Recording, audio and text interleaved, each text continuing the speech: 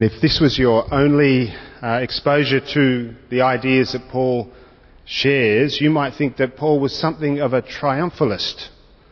The run of his reason here points to the unstoppable nature of God's love for us.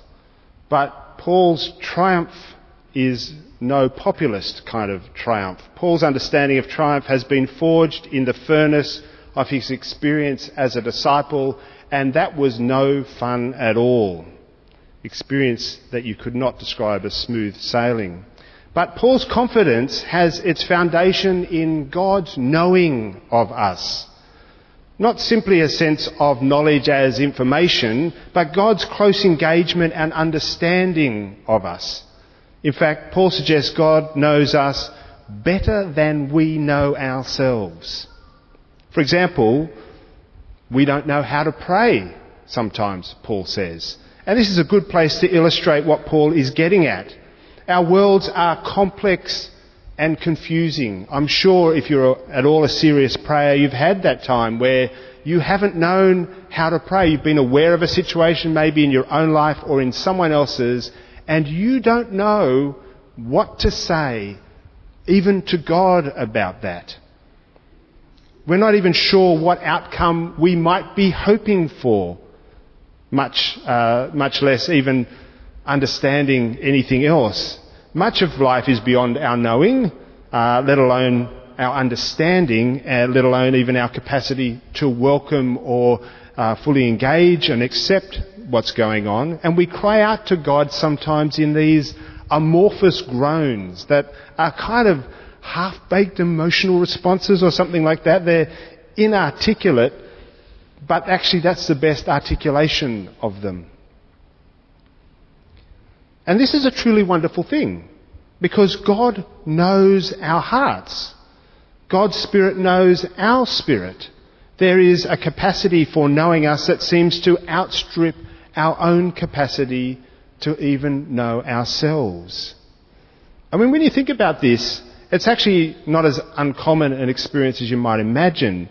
There's a sense in which we are too close to ourselves to really know ourselves well, and to maintain an accurate picture of who we are, you need a little bit of distance. You need insight from others to tell you things.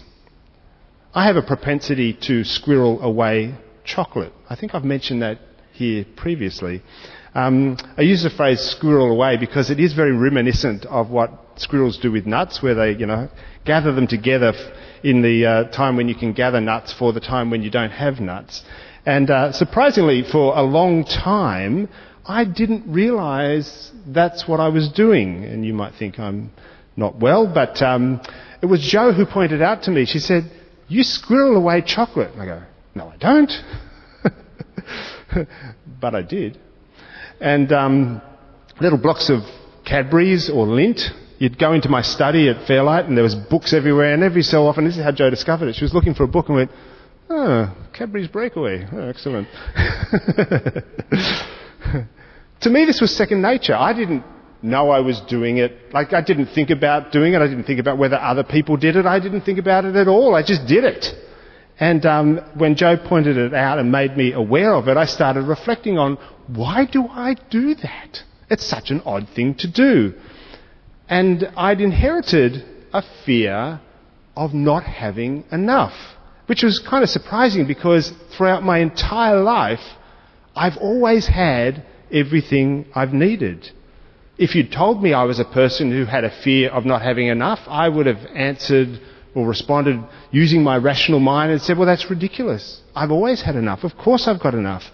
But my actions told a different story that was closer to the truth. My actions knew something that my consciousness wouldn't tell me, and that is that I did fear that I wouldn't have enough, and I had to hide things away in case of the eventuality that I didn't have enough, and I needed to get what I needed. This was a truth I didn't know about myself, but someone outside of me knew.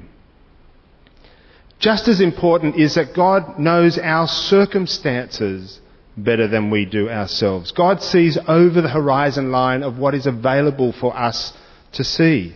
God knows us in our various contexts. God appreciates the challenges that we face, and the opportunities that are open before us.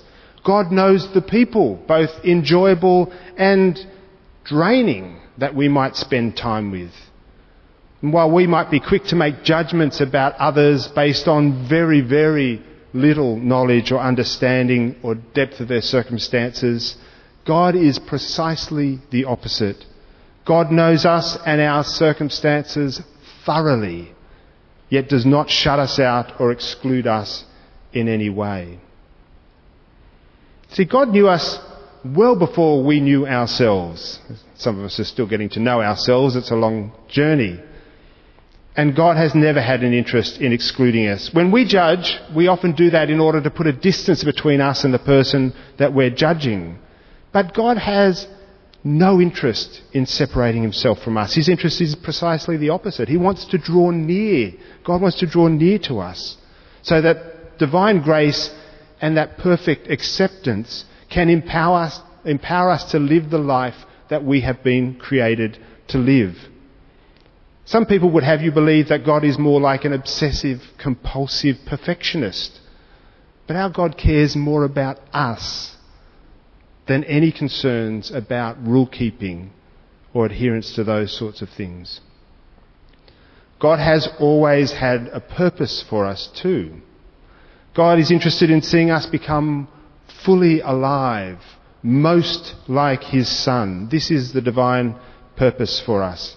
God is less interested in how much money we may or may not have or be able to earn, or the kind of suburb or house that we live in, the sort of car we might drive or might long to drive. These things might be important to us or our neighbours, but God is less interested in those things. God wants us to be freed from anything and everything that would hold us back from being conformed to the likeness of Jesus, the one who gives himself to all. And God works all the circumstances of our life towards this important result. The only thing that can stop it, of course, is our willingness to cooperate with it. I'm going to tell you another story about my children. I've been made aware that I tell a lot of stories about my children, and hopefully they won't find out. So don't tell them. But when Wei arrived in our home, she was 6 months old as a baby and from Taiwan.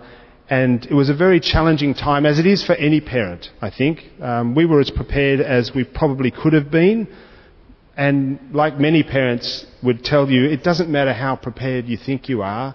Nothing prepares you for the responsibility of another utterly dependent person's life.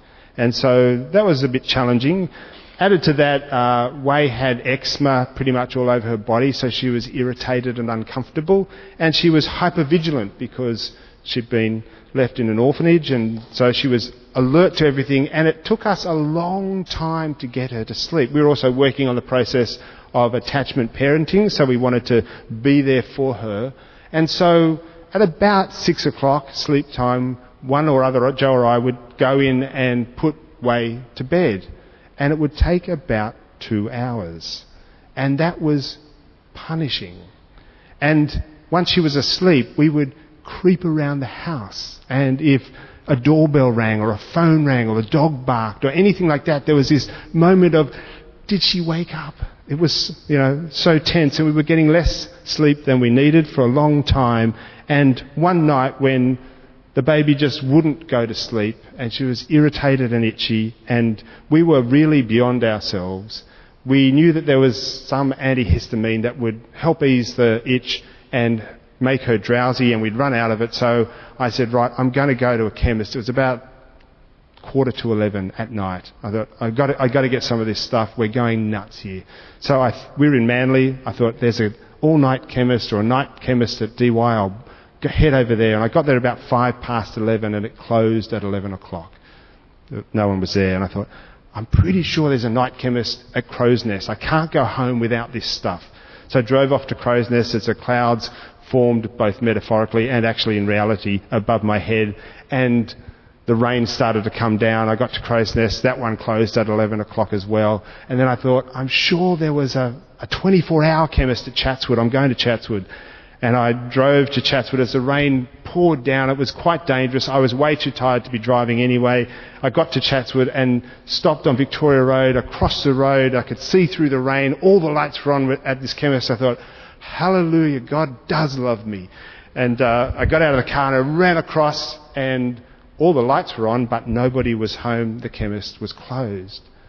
I couldn't believe it. I walked back to the car. I was drenched.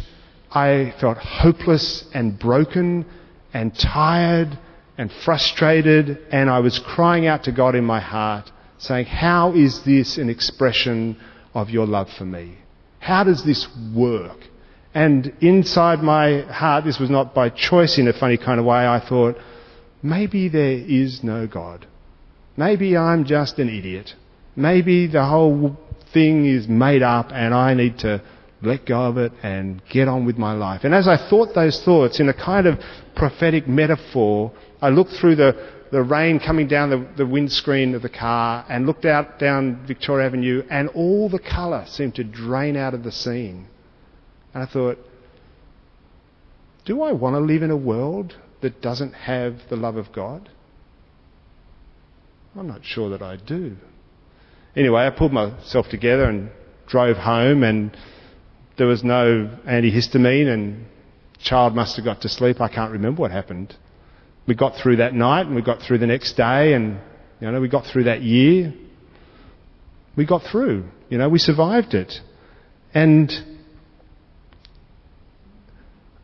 I look at that experience, and you might ask, as I sure did, how did that night work together for good for me?